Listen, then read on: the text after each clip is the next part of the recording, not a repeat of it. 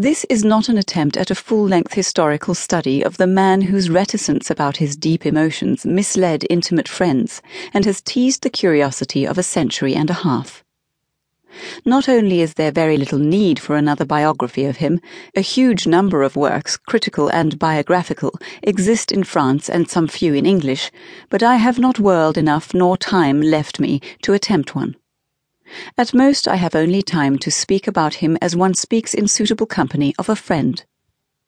The friend one makes for life at 18 is not the person one knows at 58, 68, 78. When one has lived for the better part of a lifetime with a dead writer, it is difficult to disengage him from the changing image, formed slowly and added to almost without intention, which has come to figure in the mind more clearly than the man as he figures in the documents, including his journals, letters, autobiographical works, and in the records of his contemporaries. Not a wholly false image, but differing in countless ways from those images formed by other readers, and as radically as all these differ from the idea the man had of himself. All are more or less the truth, as far as it can be known, except to God. Great writers of any epoch can be divided into two kinds, the self-destroyers, a Balzac, a Byron, and the self-preservers, the Goethes.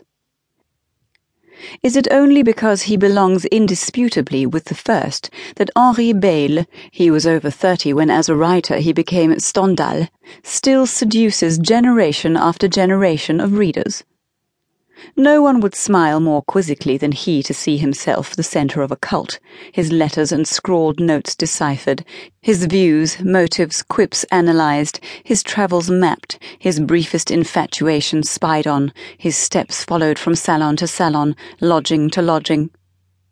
No writer has been more mercilessly dissected. We know more about his activities than did his friends. But do we know him better than they did?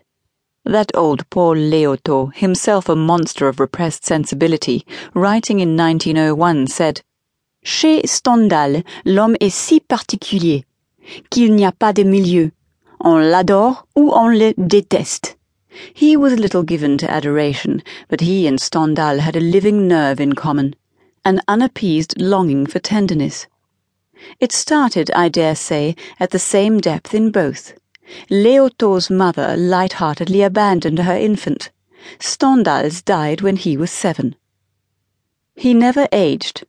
The born rebel, the child who, alone of his right-thinking family, was heart and soul for the Republic, who rejoiced when Louis XVI was guillotined, and loathed with an equal rage Jesuits and a purse-proud middle class, the adolescent determined to become the new Molière, the mocker at self-important authority, survived unchanged in the man dying at 59.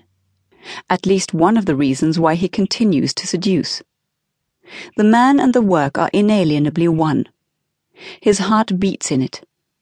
Il n'est pas une phrase parfaite de Monsieur Anatole France qui donne autant d'émotion que la moindre phrase sèche, écrite sans souci de ce tendre et troublant Stendhal. Léotot again. He prided himself on being guided by what, drawing the word out, he called la logique,